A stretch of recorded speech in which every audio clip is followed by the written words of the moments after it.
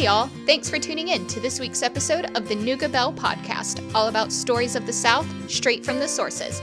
I'm your host, Kate Robertson, and I'm based in the scenic city of Chattanooga, Tennessee. I have a passion for stories, and this is where some of the best ones get told. So join me and my guests as we talk about all things Chattanooga, life in the South, and beyond. Now pour yourself a cup of coffee, a glass of sweet tea, or a nice old-fashioned and join us. We're so glad you're here. Well, cheers. Cheers. Happy Monday. Oh, yes. I usually don't record on Mondays, so this is like a nice change of pace because I usually come home from work on Mondays like, ugh. Yeah, you can't help it sometimes. Did you do anything fun over the weekend? What did I do over the weekend? Oh, my boyfriend and I experimented with a new dinner recipe. Mm-hmm. So we made Asian cauliflower in the style of like orange chicken. Ah, yes. But instead of chicken, obviously we used cauliflower. Uh-huh. And it was delicious. Good. The night we made it. Uh-huh. But I learned today it does not reheat well for leftovers. I can believe that. Did it get mushy? Yeah. Honey, yeah, too watery? Mm-hmm. Yeah. So lesson learned, next time only do half the head of cauliflower. Oh, okay, so that you don't have leftovers. Mm-hmm. Yeah. How did you prepare it? Like, how did you cook it? Did you steam it? No, it was baked.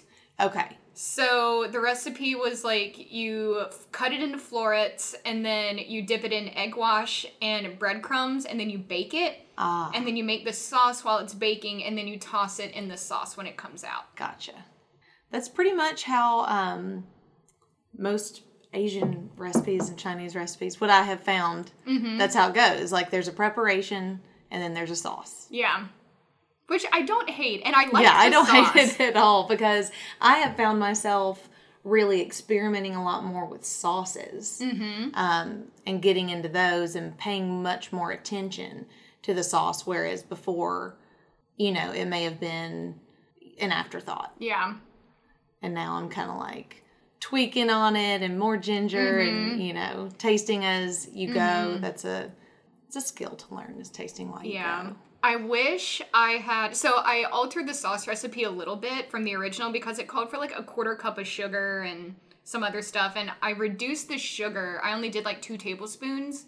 And then it was like the juice of an orange and then a little bit of sriracha, a little bit of soy sauce, and then like garlic, ginger, all that kind of stuff. Mm-hmm.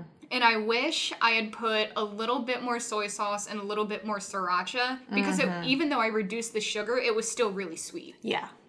I'll always cut down. And I usually will replace sugar with honey. Good idea. That goes really well. At my sister's house this weekend, when I cooked a Chinese meal, she happened to have sorghum.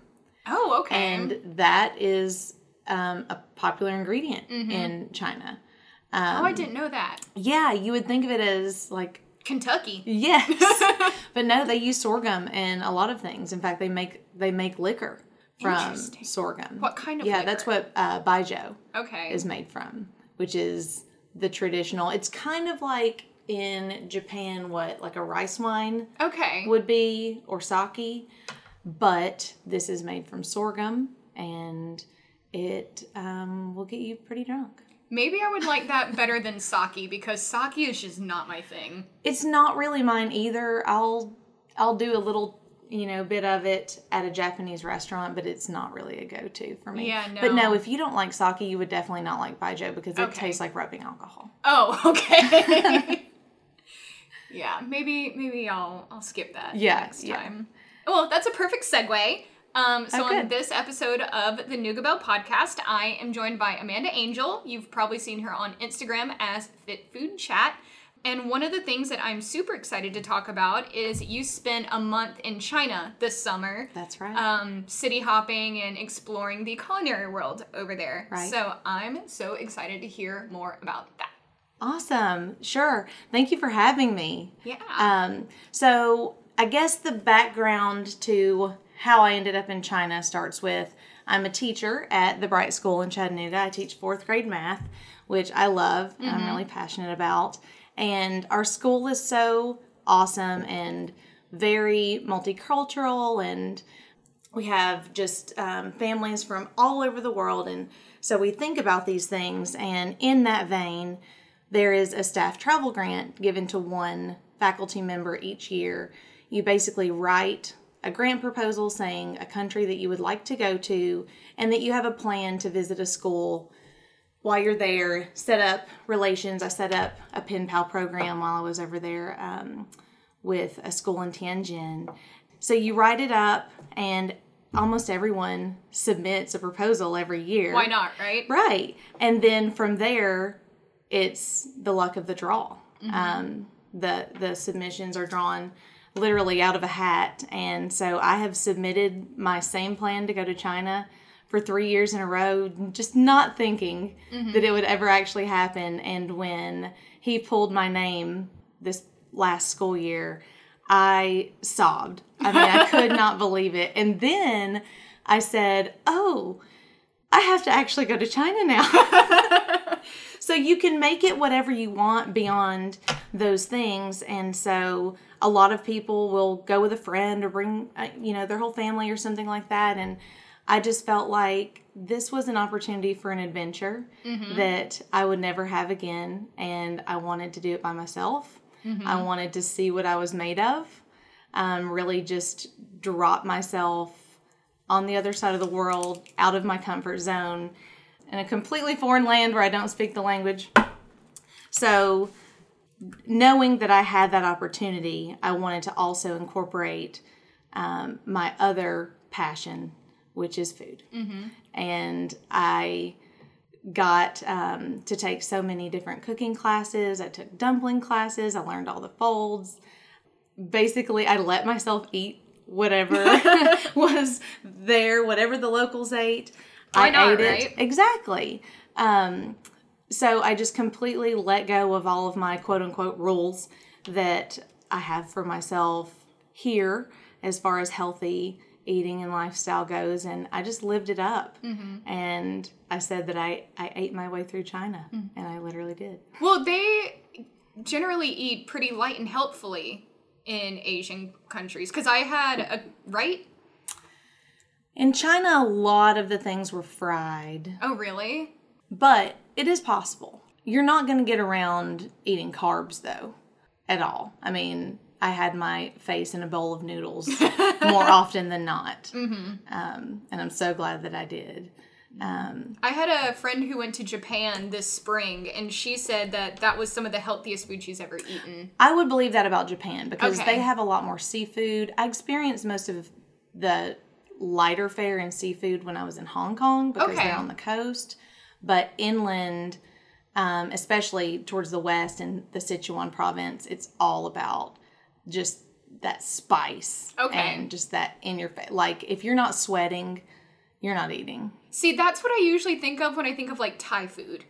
Right. Well, Western Chinese food that's where the spicy Chinese food comes from. Okay.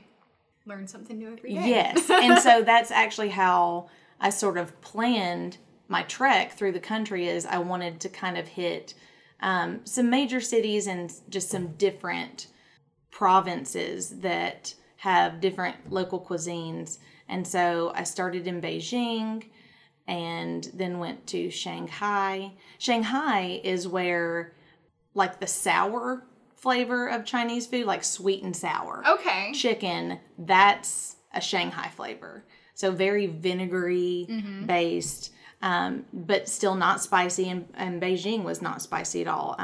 The big thing in Beijing is Peking duck. Okay. And then from there, I went to Chongqing and Chengdu, which are considered the spiciest cities in the world. Oh, okay. Really. And I wouldn't have expected that. I would have figured those would have been in, like, Argentina or Chile. right. It's just a different kind of spice. The Okay. Sichuan peppercorn, it almost, and I took some at the market one day and just ate it and just, bit it up in my mouth, and it makes your mouth numb. Interesting. It's almost not even like spicy hot. It's like a numbing, tingling sensation. And the peppers are hot too, but it's just a different kind of heat. Yeah. So backing up a little bit, Yeah. why did you choose China? I've just been fascinated with China and just Asian culture in general my whole life. When I was little, I have lots of great memories of going to this little mom and pop Chinese restaurant with my family, and the people were really nice, and they would teach me how to say something in Chinese. And I remember there were these big bowls of wonton soup that they would put in the middle of the table, and I loved that, and the tea. And also when I was little, my dad was he did martial arts, and he was into Asian culture, and he taught me to use chopsticks at a really young age. See, I still struggle with chopsticks. They're just not a thing I'm ever going to be able to do competently. Yeah, you're not alone at all. Most people can't. But I have told my dad, thank you so much for teaching me that at a young age, because it was one less thing that put me out of my comfort zone while I was in China. Oh, I can actually eat, and I don't have to embarrass myself by asking for a fork, which probably most of the places didn't have forks anyway. Okay. So at least I had that. It was either chopsticks or eating with your hands, right? Right. So I've just always loved it and been fascinated with it. And also as a math teacher, just the educational culture in China has been fascinating to me. So I was looking forward to learning a lot about that when I visited my school. And besides those things, it was kind of the most exotic place, the farthest away place that I could imagine dropping myself into, and just traveling to a different world for a little while. I can imagine so. Yeah. So you mentioned that you wanted to pick cities in like different regions of the country. How did you land on those cities in particular? Did you just like look at a map and like pick, or? Kind of. I know I wanted to do just kind of a swath of the whole country as best as I could. I also watched a lot of YouTube videos. Yep. And just, that city sounds really amazing. One in particular that I went to, Guilin, most people have probably never heard of. By Chinese standards, it's really a small to medium-sized city. But to us, you could still probably fit 50 Chattanoogas in it. But it's one of those I never would have known about had I not done a lot of research and just digging around into what was going to be interesting to me. And I'm so glad that I did, because that was my favorite place. The quote-unquote smallest city in China that I went to was definitely my favorite. It was like a little Savannah, Georgia. Aww. Or not a little Savannah, Georgia, but a Chinese Savannah, Georgia. Interesting. Yeah. So it's on the water? They have lots of rivers. They call it the city of 2 rivers and 4 lakes. Okay. And it was so lush and green, and most of the other cities in China are not lush and green at all. So, yeah, I just did my research, and if something seemed like a must do or must go to or must eat the food here mostly, I tried to put it on my list and just kind of mapped it out.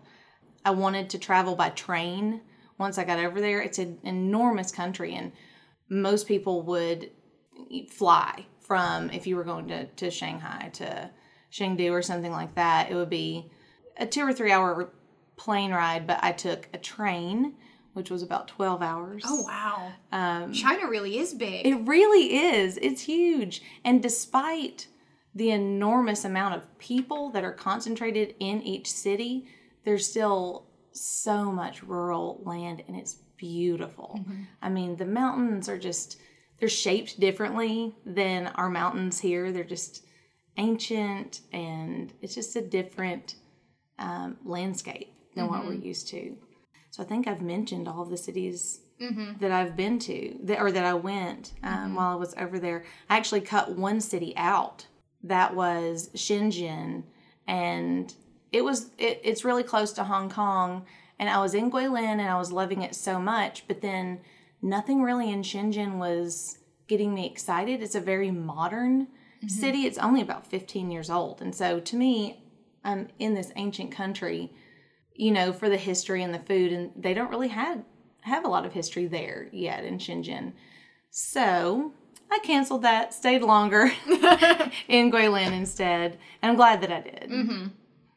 So I have to ask, You know, we have plenty of Chinese restaurants all over America, but there's always the, like, comparison of, like, the Americanized version of the food versus, like, the real thing. What were some of the differences or similarities that you noticed between, like, what we eat over here and what you experienced over there? Right. Well, there were a lot more noodles than what you would get over here at a Chinese restaurant. Noodles are just a huge thing, and so are dumplings. Okay. Handmade dumplings are huge over there and delicious. Mm-hmm. And there's a proper way to make them, and what you would get at a restaurant here, I think, or, you know, even in the frozen food aisle, just doesn't compare at all to the tenderness and the pillowy softness and the flavor that's like a flavor bomb. Whatever the feeling is, it's always like a flavor bomb. Soup dumplings. I don't know if you've ever heard of those, but they are a dumpling and it has some meat in it, but it also has broth. It literally has soup inside the dumpling. Ooh. So you pick it up in the little spoon and you make a hole in it and you let the broth drain out of the little hole into the soup spoon, and you drink it, and then you eat the rest of the dumpling. Okay. That was really good. So it's a lot more of an experience. Definitely. And just as far as I think how we think of Chinese food, how you would order it here, you would go for a meat, and then you would go for rice, you know, some type of rice. And you do have those opportunities, but I found that their cuisine was not as built around rice. Okay. As what we think of it as. Mm-hmm. Or I mean, there was definitely, there was definitely rice. Don't get me wrong, but just kind of, I feel like now we've Americanized Chinese cuisine. We have like the idea of a meat and three. Mm-hmm. And so we do that. Like we kind of put other cuisines and other cultures into that box, and it's not always necessarily accurate. Yeah. But I will say Shangri-La, if I'm talking what's probably the most authentic or the best in Chattanooga that I've had, Shangri-La. Okay. That's a couple blocks away from my office, and we have a contingent of people who go there, like, weekly. Yeah. It's good. Yeah. It's good. It's still a little bit of the Americanized version, but I like it. Yeah. I have a soft spot for fried rice. That's, like, my guilty pleasure food, and I will always love it. That's a great guilty pleasure food, and there are amazing ways to make it where it doesn't have to feel guilty at all. Thank goodness. Yes. I have not perfected those ways yet. I'm still working on it, but... Yeah, that's like a go-to easy meal for me all the time, because you can just, whatever veggies you've got or whatever kind of rice you've got, just kind of throw it all in the pan and crack an egg. And I can never get the egg right. I don't know if I'm, like, putting it in the wrong part of the pan or if I'm not, like, giving it enough room to, like, scramble it and then mix it in. Because mine always gets, like, the like, uncooked egg gets mixed in with the rice, and then it gets kind of, like, weird texture. I kind of like it like that. I don't... That's all I do, is I just kind of scramble it and let the heat of the rice cook it. I haven't quite gotten that right yet. Yeah. But still working on it. Yeah. So while you were there, did you take, like, cooking classes, or did you just go to, like, various markets and restaurants? What else did you do when you were... All of the above. Yes, in just about every city that I went to, I had a cooking class lined up, just kind of like a day thing.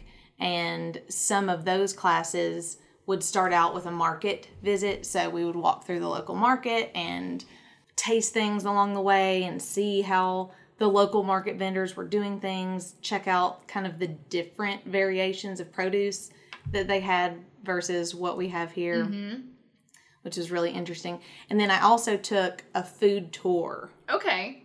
So a lot of times my morning would be a cooking class and my evening would be a food tour where I would go around to the restaurants that the tour would take you to, and those were always great. I would highly recommend food tours for anyone who travels as a way, when you very first get to a new city, it's a good way to get your bearings and kind of learn, you know, some of the streets. And then also they're going to take you to places that you would have not found on your own that are not going to be on Yelp or anything like that. You know, I got to go to so many little hole in the wall noodle places and bars and that I just would have never found on my own that were just gems. So yeah, the cooking classes and the food tours, and then I would, of course, sprinkle in the must-see things, the Great Wall of China, the pandas. Oh my God, the pandas. They were so awesome. So are they on like reserves, or were you at like a zoo, or? Well, in Chengdu, they're very proud of their pandas in Chengdu. There are, I think, 3 or 4 or maybe even more panda sanctuaries. Okay. And I went to the Panda Research Center, and in the 80s, they started out with only 4 or 5 pandas. And as of today, they have had, what was the number? It was somewhere around 150. Oh, wow. So they have done a really good job, and I learned so much. Apparently, it's very difficult to breed pandas or to encourage pandas to breed for various reasons. But one is because they're very lazy. They're just notoriously lazy, and I mean, all they want to do is sit around and eat bamboo. And they're like a guy on the couch getting like Dorito crumbs all over his belly. That's exactly how the pandas are with the bamboo. They're just like letting the husk drop all on their belly. But once they get in there, they're so fast. This would sound boring, but it was fascinating to watch. They would remove the husk and they would get to the green part of the inside of the bamboo. And that's all they eat every day. But you could just tell once they got to that green, they would crunch into it. And it was like the best bite of food that they'd ever had. And it was just amazing to watch them do that. And then finally, after they ate for several hours, they would kind of roll around really lazy and play. But it looked like they were not doing much of anything. But they were just, I don't know, some animal species, you can just tell that there's, I don't know, I just want to say there's like a soul. Yeah. There. And you could just look in their eyes and know that there was a wisdom and an intelligence there. And just gave me chills. It's That's awesome. Experience. Yeah. So what were some of your favorite food items or meals that you learned to cook and eat while you were there? Dumplings for sure. But I have not made those since I've been back. What I really need is a night with some girlfriends or something where we have all the things and we all kind of sit around and make dumplings together. I've got the steamer basket. I've got everything, you know, that you need to make them. I just haven't done it yet. Yeah. It's kind of time consuming.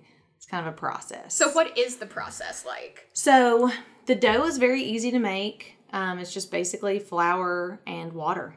You get it to a certain consistency. You let it rise a little bit. You just kind of roll it out really thin into these little circles. And then whatever filling you want, you kind of prepare that separately and let it cool. My favorite filling that I had was egg and chive. Okay. Which doesn't sound that exciting, but for some reason it was just amazing. There was garlic in there and ginger and just scrambled eggs and chives. Okay. And I'm sorry, not chives, scallions. Okay. Still in the onion family. Still in the green onion family, yes. But also, you know, you can do pork ones. Pork is huge over there. I had to kind of get over that hump because generally I don't eat pork here. But like I said, I was allowing myself to eat everything. Pork is so huge in China that they don't even refer to it as pork. When they say meat, they're talking about pork. That's just the default? Yes. Interesting. And then if it's a different meat, they will say beef or duck. Okay. Or chicken. But meat is pork. Okay. Good to know. Yeah. It just always the pork dumplings, just always so full of flavor. And so the dumplings were probably my favorite thing. I need to make them here. And then There were probably the simplest things were my favorite. There was a spicy cucumber dish that they would have. A lot of times it would just be kind of an appetizer or a bar snack. Mm-hmm. And it's literally pretty much fresh chopped up cucumbers and chili oil, like with the Sichuan chilies and peppers. So it's like cooling and spicy at the same time. So delicious. Of course, I already mentioned noodles. I've made a couple of noodle dishes since I've been back. Oh, eggplant. Do you like eggplant? I do not. So yeah, people are either they either love it or they hate it. Kind of like Brussels sprouts. Yes. I would encourage you to try eggplant a little bit more. It's one of my favorite vegetables, and one of the ways that they prepare it over there, it sounds funny, but the dish is called fish flavored eggplant. Okay. Which sounds kind of gross because you don't really want something to be flavored like fish unless it's fish. But actually, it's not flavored like fish. A long time ago, the wealthy people were the only ones who could afford fish because, and we're talking about the inland areas that were not on the coast. And so the wealthy people would have this particular fish dish, and the poor people wanted to have their own variation of that didn't include the expensive, hard-to-get fish. Okay. So it's basically the same sauce that is used in that fish dish, but they've done it over eggplant as an affordable variation of that dish a long time ago. That's interesting. Yeah. And then the sauce is it's like one of the things that was not spicy. It was not spice forward. It was very gingery and almost sweet, almost kind of that sweet and sour, like the Shanghai flavor that I was telling you about. And so I've had the chance to make that a couple of times and been able to kind of work on how that sauce comes together for me. Okay. You know, with the ingredients that I have. And again, people have their opinions about eggplant. And usually everyone is nice and they'll try it, but they either love it or they're like, eggplant's not really my thing. Yeah. I mean, it's been a long time since I've tried it or had it, so maybe I'll give it another chance. Yeah, maybe I'll make you some fish-flavored eggplant. You talked me into spaghetti squash, so... Oh, yeah? Yes, spaghetti squash is definitely a go-to also. Yeah, yes. One question that I did not send you earlier today, but I thought of as soon as we started talking. Traveling solo is not always the easiest thing for a lot of people. What were some of the challenges and things you learned about yourself as you were traveling solo for a month in a foreign country? I'd say the main thing that I learned is, damn, I can do anything. I mean, it just gave me such an empowered feeling that, okay, I know no one here. I'm out of my comfort zone, but yet I can figure this out. And one big thing for me was the metro stations. I was trying really hard to not take taxis and Ubers everywhere. So one day I just said to myself, I need to learn this metro station thing. And I met a girl at one of my hostels who was from New York, and she helped a lot. But as she and I were talking, she was like, this is like home for me. She's like, I'm from New York City. I've been navigating the subways there since I was 5 years old. And I said, well, in the South, we do not have subways. The closest thing that I've had much experience with is MARTA. In Atlanta. Which literally goes 2 directions. Yep. And it's not that difficult. But it was overwhelming for me at first because, most of it is in Chinese and, how do you buy a ticket and how do you make sure you're getting off at the right place? And the last thing I need is to get off at the wrong spot and I don't know where I am. And so just little by little, trying it and figuring that out, I feel like I've got that skill set now, which it may sound a little silly. I know how to navigate subways and metros now, but it was something I didn't know how to do before. Yeah. I mean, traveling solo has its pros and cons. There were definitely times that I would be doing something and I would think, wow, I just wish that there was someone here to experience this view with. Or like when I was with the pandas, I wanted my little boy with me so bad. Asher, he would have loved it. And of course we've talked about it a lot, and he knows that I want to take him there. But there was also the aspect of you're not on anyone else's schedule, and you literally get to do whatever you want to do. I would not have been able to do all of the classes and the food tours that I did if anyone had traveled with me, because that's not really anybody else's jam like it's my jam. Right. And so it gave me the freedom to do all of that. That independence. Yeah. So yeah, it had its pros and cons for sure. But I'm glad that I did it, and I think now I have the travel solo bug. Yeah. I'm kind of trying to look around now for somewhere else exotic to go that may not be as expensive to get to as China was. What was the flight like going back and forth? That was the worst part. That was honestly the worst part.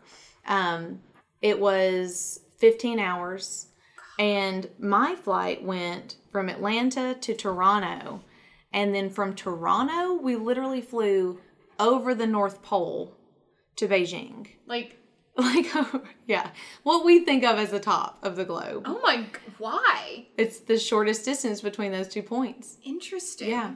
I did not know that. Yeah, so that was a little strange, but I don't sleep well. I don't sleep at all on planes or sitting up, or especially squished between other people. Oh, me either. The 15 hours felt like way longer than that. And I wish that I liked movies better. I'm just not a huge movie fan. And so they had lots of great movies in, kind of the screen and the headrest in front of you. And I did watch some, but there was just no way that my attention span could have done 15 hours worth of movies. That's a lot of movies. Some people could, though. Yeah. Some people like movies enough to where they could just, watch one right after the other, and the flight would fly by. I can do that when I'm going to Europe, because that's 7-8 hours. Right. That's like a tolerable amount of movie watching. Yes. But I agree. 15 hours is just, I love Harry Potter, but I couldn't do it for that long. No. That's a lot. Yeah. And on the way back, I had a little bit more comfortable seat. I was by a window. It's amazing what a difference that makes. Yeah. Just a window seat versus being squeezed between two other people. So the flight back was a lot better, and I did enjoy some more movies there. But that is a huge thing to take into consideration, just the time that it takes to get over there.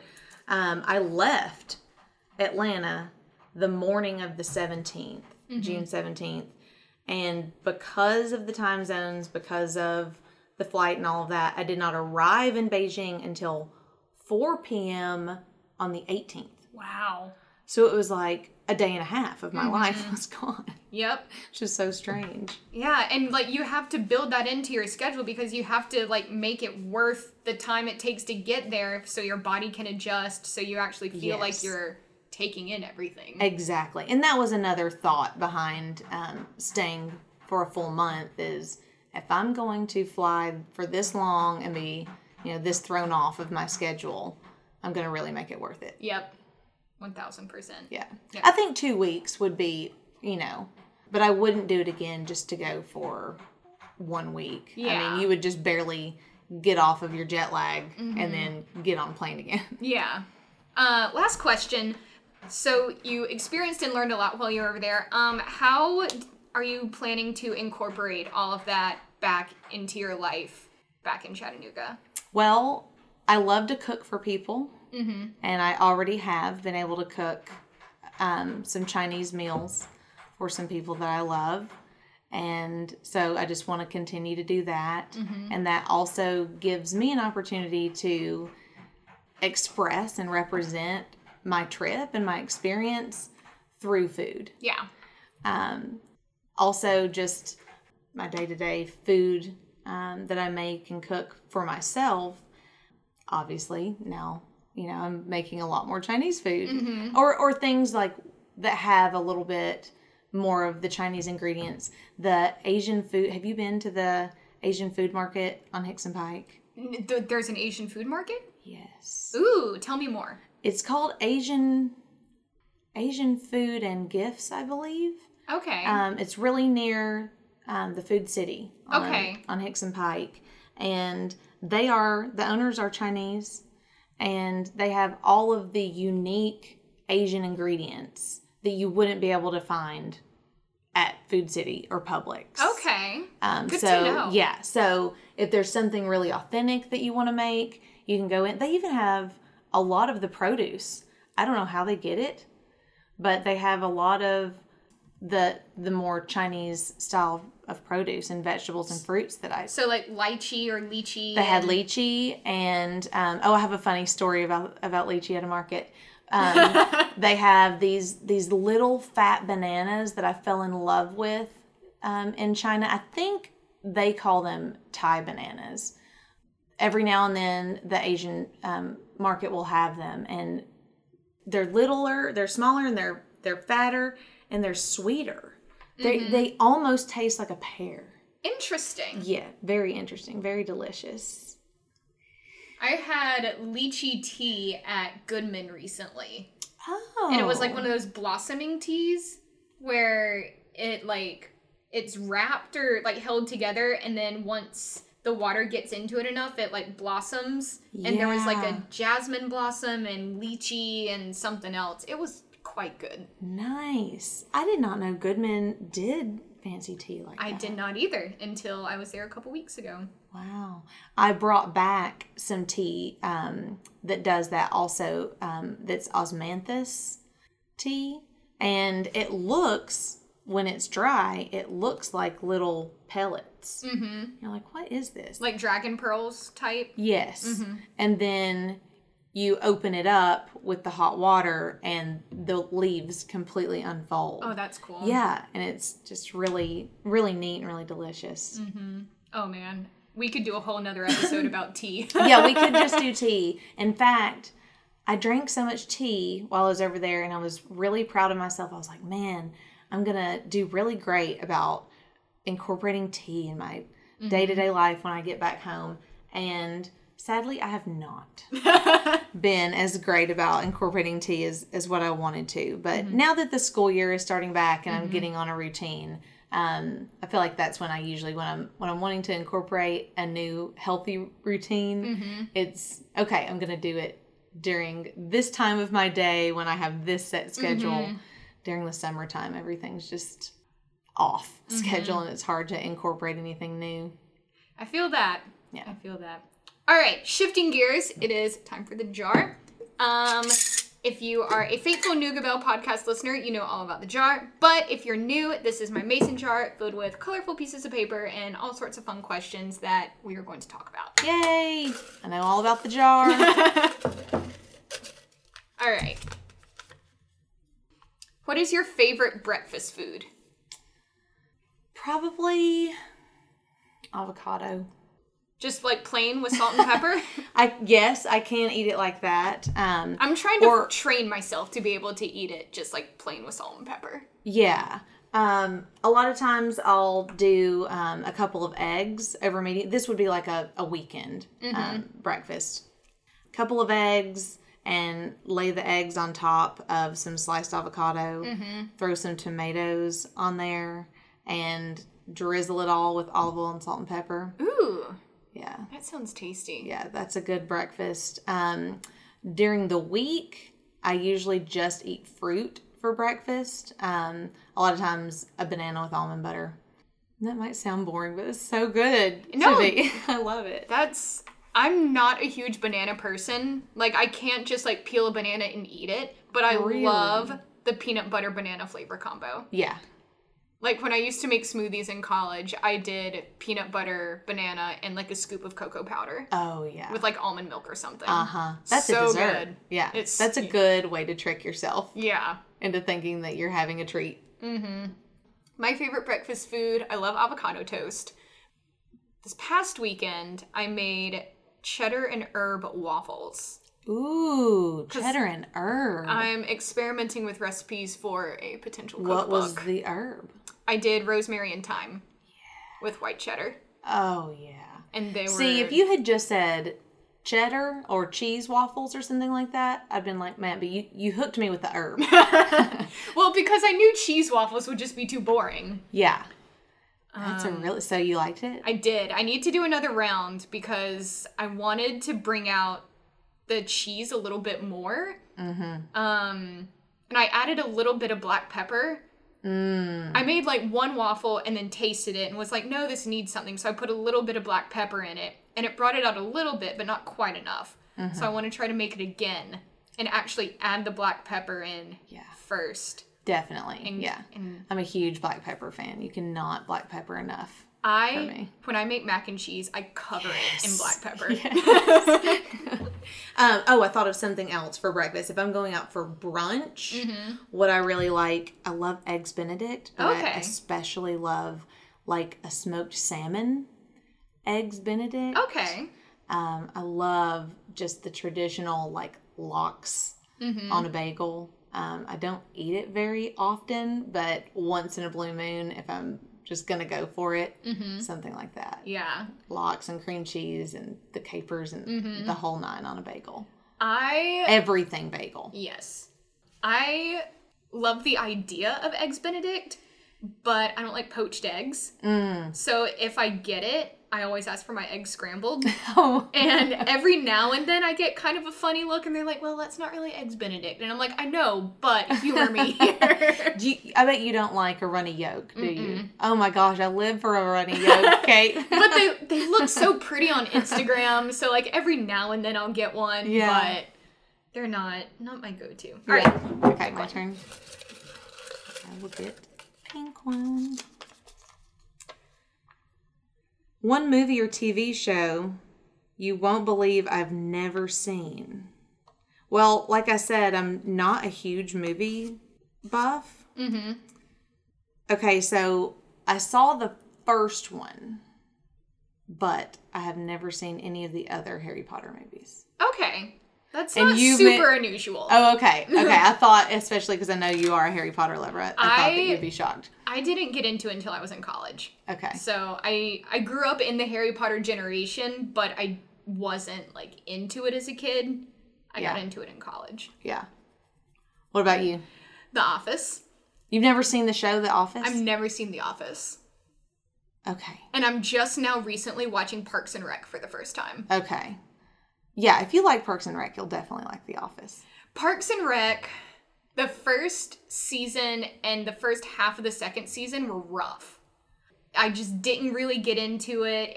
I was struggling real hard. Yeah. But now How many seasons are there now? 7. They're not making those anymore, are they? I honestly don't know. I just know there's 7 seasons on Netflix. Okay. Yeah. I'm like halfway through season 5. And I think about halfway through season 3, I like really got invested. Yeah. And one of my best friends down in Atlanta was the one who like talked me into watching it. And I'm texting her every night like, oh my gosh, I'm at this part. And she's watched it start to finish umpteen times. So she knows exactly what I'm talking about too. I've watched probably most of those, but in no particular sequential order, just as I've caught them. But yeah, put The Office on your list. Follow the Jim and Pam romance. Yeah, I've heard things about that one. Yeah. All right. I'll give it a try once I finish Parks and Rec. Yes. Because it'll be on Netflix for like a little bit. Relevant. One country I would love to visit. Okay, so another country that I would love to visit is now Japan. Okay. And then also Thailand. I guess I'm kind of on an Asian countries kick right now. But I know the question says one, but I'm also really interested in South America right now. And maybe trying some places, like Colombia, Peru. Yeah. Where all the coffee Chile. is. Yeah. Yeah. And just a different type of cuisine that I could learn. That would be interesting. Yeah. What about you? So I usually say like Austria because I love the sound of music and I just want to go to Salzburg. That's right. But I'm super, super fascinated with Scandinavian culture. And I really want to go see, like, Norway, Sweden, Finland, and do all that. Yeah. And one of my bucket list items is to see the Northern Lights. Oh, So I really want to go experience all of that. But I've always read that the best way to do that is by boat. And I don't really to see the Northern Lights? No, to do, like, Scandinavia. Oh, okay. But I don't really like cruises or being on boats for extended periods of time. So I'm going to have to either do one country at a time or just fly from city to city. Yeah. You could do it that way. I think so. But, yeah. Well, Europe has the rail system. Do they not have a way to... I'm sure they do somewhere up there. I don't know if they're on Eurorail or Eurostar or what. Yeah. I'd have to figure that out because I like train travel. Yeah. Yeah. I loved traveling on trains. Mm-hmm. They've got their shit together over there. Oh. All right. Finish us out. Okay. What's one of your end of year goals? Usually my goals year to year revolve around running, and I'll plan a couple of half marathons and a couple of races that I want to do. I'll probably do at least one more half marathon, and I want to do the Ragnar. Oh yeah. And I think I'm going to. We just need to actually sign up for it. But I have a friend who's super into Ragnar, and she loves it. Yeah. Has she done the Chattanooga to Nashville one? Several times. Okay. Yeah, I'm currently getting a group of friends together to do it. Mm-hmm. She loves it. Yeah. That's awesome. So that'll be my end of year goal. I'll make it official right here on the podcast. My end of year goal is to do the Ragnar this year. Nice.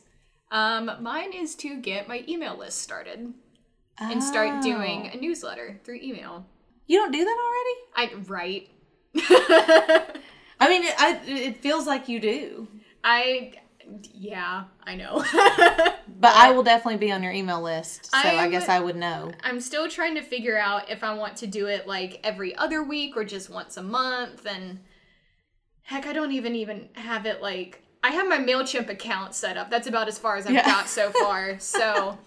I just need to, like, pick a day and just sit down, and that's all I need to do. Yeah. It's just get it going. I feel like I have so many tasks that I say that about. Like, I just need a full day to devote to this. And, of course, you never get that full day. I'm lucky if I get, like, 3 hours. Yeah, I know. Yeah. All right.